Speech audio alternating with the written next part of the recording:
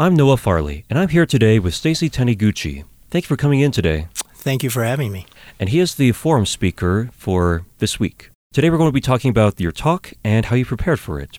So I was reading over your bio before you came over, and it says that you used to be a professor at Brigham Young University's Marriott School of Business. Can you tell us about that? Sure. It was actually my second career. I started off as a high school science teacher, and I did that for about 23 years up in Anchorage, Alaska. And then my wife, who is from Utah County, wanted to come home, be closer to family, so we decided let's do that.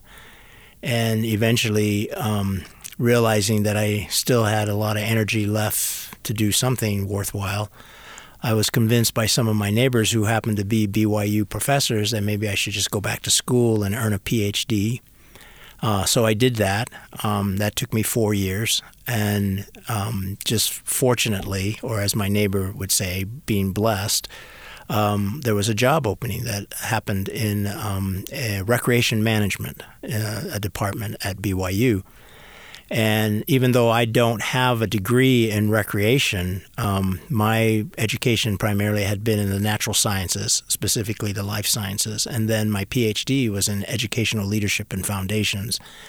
But I had an extensive background in outdoor recreation. I was a wilderness guide for 25 years and had a lot of experiences in the outdoors and taking people on trips. So they were very interested pretty much in my, personal experiences in that area. Mm-hmm. And so they asked me to apply for a job in their department, and I did. And for whatever reason, they decided to hire me, and I started teaching there, ended up being there for a little over 15 years. Eventually, the Recreation Management Department got moved over from the College of Health and Human Performance over to the Marriott School of Business, which was kind of a strange move at the time, but it ended up being probably a wise move. And we decided that we weren't just about recreation. We were really about experiences, how to design experiences and how to manage them. And in today's world, even in the business world, the user experience, the customer experience, the employee's experience have all kind of risen to the top as being very critical information that, business people want to know about. Mm-hmm. And so our department started to focus on that. And right now, it's probably a very respected department in the Marriott School of Business because we can filter ourselves into all the other areas of business and help them kind of understand a little bit more about the science and nature of, people's experiences and how that impacts their business. So I ended up doing that. That's way cool. A lot of the people that I've been interviewing this semester have talked about how the experience that they're giving their customers. So I think that's definitely something important right there. I think it is definitely come to a lot of people's attentions now because you probably have heard this statement, life is not just about collecting things. It's about collecting experiences. And I really believe that is one of the main reasons why we're here on this earth is to have good experiences, learning experiences, and sometimes hard experiences so that we grow. And if you understand kind of the human nature around how people face experiences and things like that, you can come into a place where you can actually design experiences to have the outcomes that you want, and that's kind of what the Department of Experience Design and Management, which it's now called in the Marriott School of Business, primarily researches and studies and teaches the students who decide to major into that field. Within all of your expertise with outdoor activities, I wanted to ask you, what was your favorite outdoor activity? Well, my background primarily centered around wilderness types of adventures, mm-hmm. but it kind of focused more and more into mountaineering, specifically high-altitude mountaineering. And a lot of that was kind of pushed in that direction because of the business I was in guiding there's a lot of people, I think, who feel like, I can go out hiking without having to pay someone to show me the ropes and where to go and that type of thing. People can, fly fish or go fishing on their own and pretty much can do most of it. But mountaineering and climbing is a very different area. There are skills that you need to know. There's safety things that you need to know. And then when it comes to high altitude mountaineering, it's really nice to be going with someone who's been there, done that, and understands what's going on. So from an economic point of view, mountaineering guiding just became kind of the focus of what I really did. Started in Alaska and was guiding people on Denali, used to be called Mount McKinley, which is the highest mountain in North America. And then it became more popular by a guy named Dick Bass, who actually was living in Salt Lake City at the time when he got this grand idea to climb the highest mountain on each of the 7 continents. And when he did that, and he was kind of an older gentleman, but he physically got himself in shape and obviously had the money to do this. He hired guides to take him to each of the 7 continents and attempt to climb all 7 of these mountains, which he ended up doing. Wow. And a book was written about it. It's called The 7 Summits. And that has actually become a name that's been pretty well known amongst at least the climbing community, but I think a lot of people have probably heard it. And people began to think, well, if he could do it, I could do it. But it was pretty obvious he could not do it without a professional guide who had kind of had experiences on the mountains. And so in the field of guiding, if you could get yourself into that marketplace, it became very profitable. And so that's kind of how I steered into that direction. But it primarily started with a client. I had a client who was very interested in climbing the 7 summits. And so I kind of became his personal guide. There were actually several others who he brought on board. And we started with Denali. And at the age of 59, he climbed Denali and then started chasing the other 6 summits, of which he did all of the others except for Everest. But he did make it to the South Summit, which is just 300 feet from the top. And he was 69 years old at the time. Wow. So he, over a period of 10 years, pretty much conquered at least 6 of the 7. And I would even say the 7th one, he was so close that I'll give him a star for that. As you're saying that, 7 continents, that makes me think like, wow, even Antarctica. Yes. Like, what's the highest point in Antarctica? It's called Vinson, Mount Vinson, and it's part of what they call the Patriot Hills. So the hardest part, to be honest, is just getting there because, there's not any commercial flights that you can just make a reservation and then you're going to go. And you pretty much need to have a guide or people who are very well connected. So most people usually will go down to the tip of South America, an area they call Patagonia, and you hopefully can make some previous arrangements, but sometimes people are down there just hoping they can hitch a ride with a military flight that's going to go to Antarctica, and obviously they're not on any kind of regular schedule, so sometimes you just sit around and wait. But eventually the hope is you can get on a flight, they'll fly you down to Antarctica, and then you have to get on another flight out to the area that puts you at the base of this mountain range. And typically climbing Vinson's about a 4 or 5 day expedition of climbing the mountain. Ugh, yikes. I'm just like, I don't even want to imagine being down in Antarctica for 5 days. Yeah, it's you're there actually longer because you have to establish camps. But I've never been to the moon, obviously, but I'm kind of thinking that's probably the closest thing. It's pretty barren down there. Still cold. You're down there in our winter months, so like probably December through February is typically the time period because that's their summer months because it's on the southern side of the equator. Right. And but even then, a typical daytime temperature on a nice sunny day might get to 10 degrees above zero. So it's, it's still cold, but It actually, though, is a very beautiful place, very scenic, just, white and just empty. I feel like that's like a good place to really feel the spirit, I guess. Just like You can contemplate, I yeah. guess. Yeah, and to actually, you get these moments where you realize, God's been here too. Yeah, even in a place like that.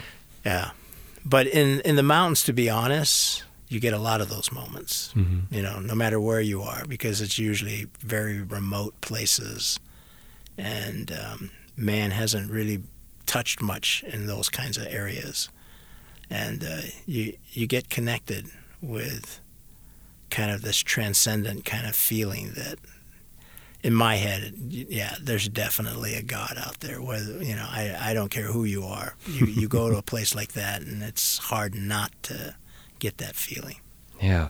I feel like being up in the mountains would be a very sacred place. I mean, throughout the scriptures, we see many examples where the prophets went up into the mountains to have very spiritual experiences with God. Yeah, I think there is a definite reason for why the mountains become that sacred place for a lot of people.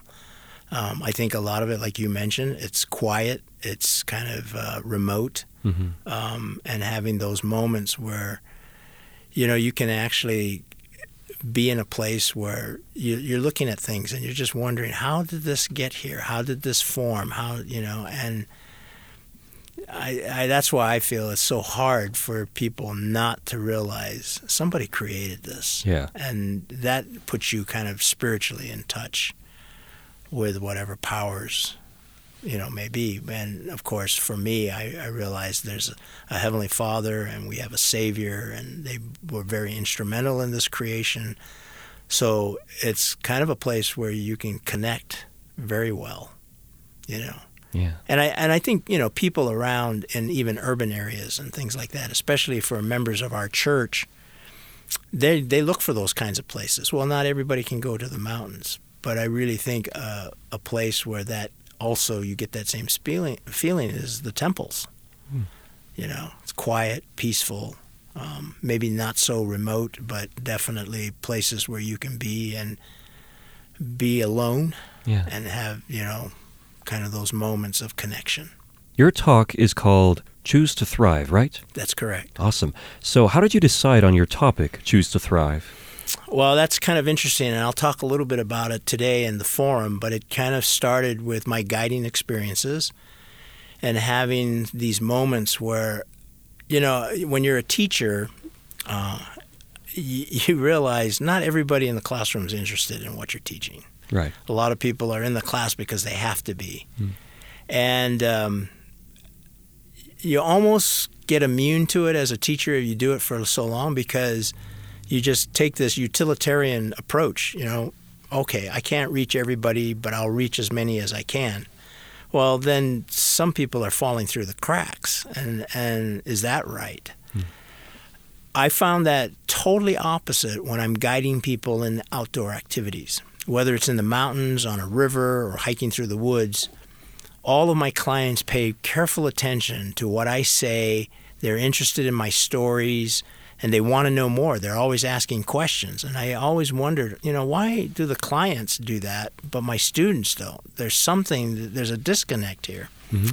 And there were other experiences that really opened my eyes to the fact that, I need to find out why. Because how I impact my clients, I would certainly like to transfer over to the classroom so that everyone feels like, if I can come to Dr. Taniguchi's class, I'm really going to learn something important or hear a great story that might help me to understand the content material a little better.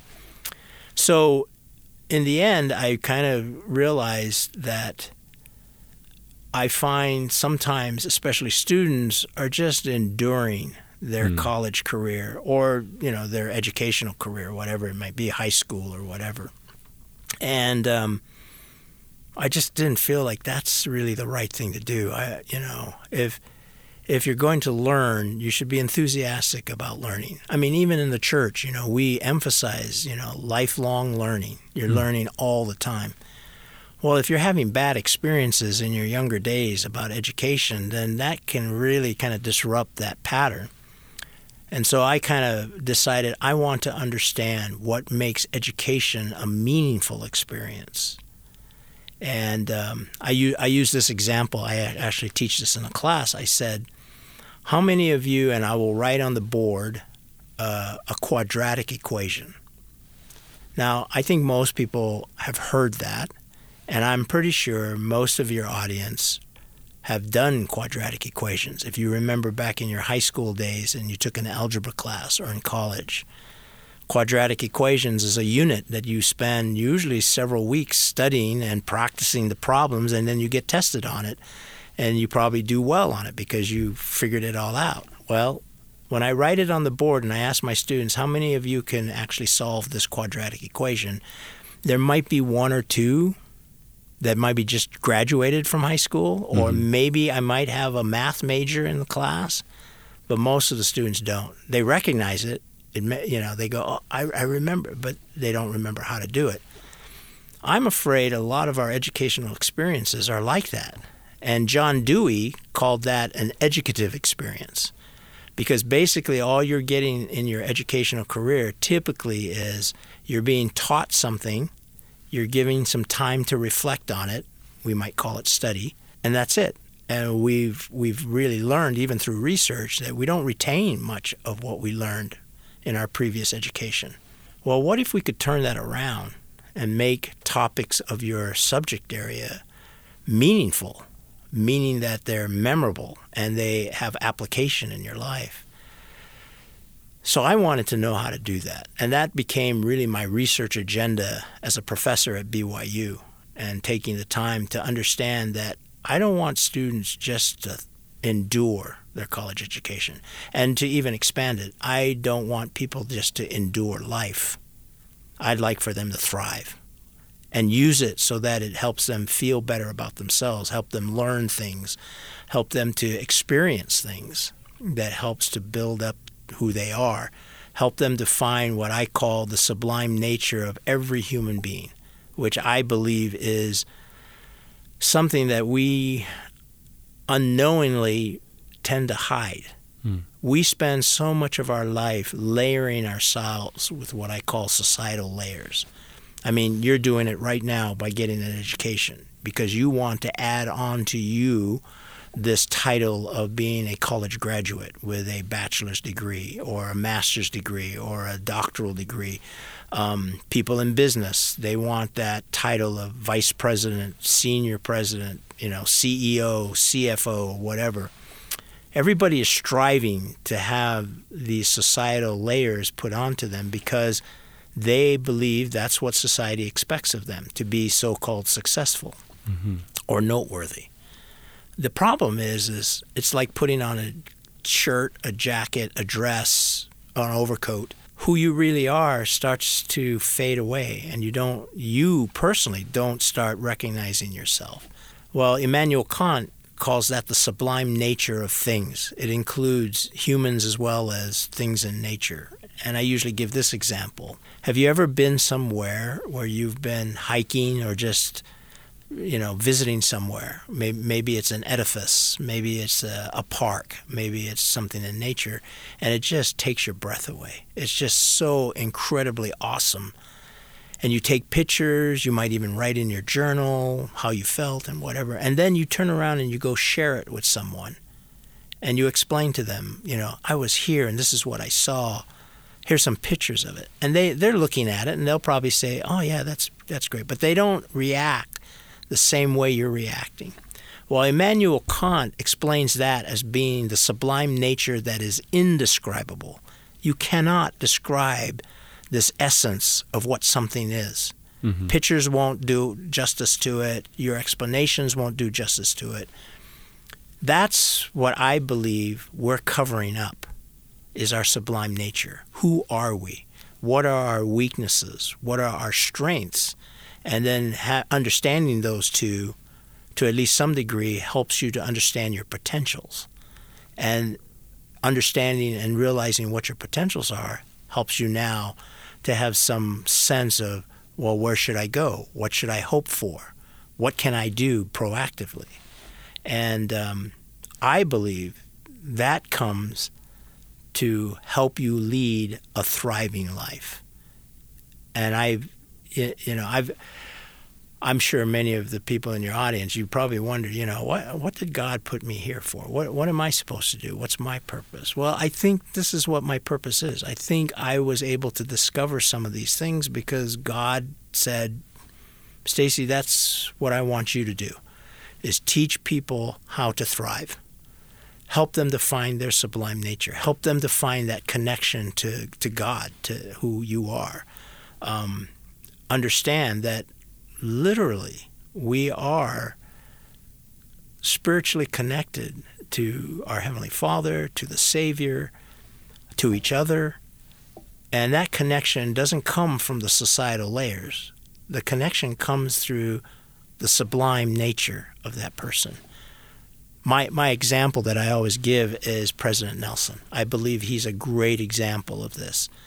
He has so many accomplishments, so many societal layers, that it just literally people can't believe that he's accomplished all these things. Mm-hmm. Yet, when you listen to him speak, like in general conference or whatever, none of that comes up. What he's speaking to you is, I think he's trying to connect his sublime nature to your sublime nature. And I feel like when he does that, then people get connected with him. Because I personally can't connect to him for the titles and accomplishments that he's done. I could live 100 lifetimes and probably never accomplish the things that he's done in his life. So he's somebody like, literally I would put on a pedestal and, that's him. And I could never be like him or be. Yet when he's talking to all of us, that's not how he's connecting with us. He's connecting with us, I believe, through his sublime nature of who he really is. He knows he has strengths, but he also knows he has weaknesses. And he reaches out to us to connect with our strengths and our weaknesses. So find out what that is. And so that's part of my message, is to literally find a path that helps you to live a life to thrive. And it's not rocket science. That's, I think, what resonates with a lot of people. In my talk today, I will give the audience some tools that they can actually take and do right now. It's a simple message and doesn't require a degree, doesn't require a lot of education, doesn't even require money. You can literally start living your life to thrive today. Right on. And before we close up, is there anything else that you'd like to add? I just hope that your audience, definitely your students, realize that they have a purpose and there is a reason for them to be here. And I know, we've been through some really hard times lately. And I'm not suggesting that there are not moments in life that you have to endure. Yeah, there are. That's the truth. But life itself was never meant to be that way. President Hinckley said, this life is to be enjoyed, not just to be endured. Right. And I just want people to realize there is a way. There is a way, and you just need to know how to get started, and then from there, you'll find out that this life is full of opportunities to accomplish some great things. Well, I hope that your talk goes really well when you give it. Oh, thank you very much. Yeah, well, thank you for coming in today. Yeah, my pleasure.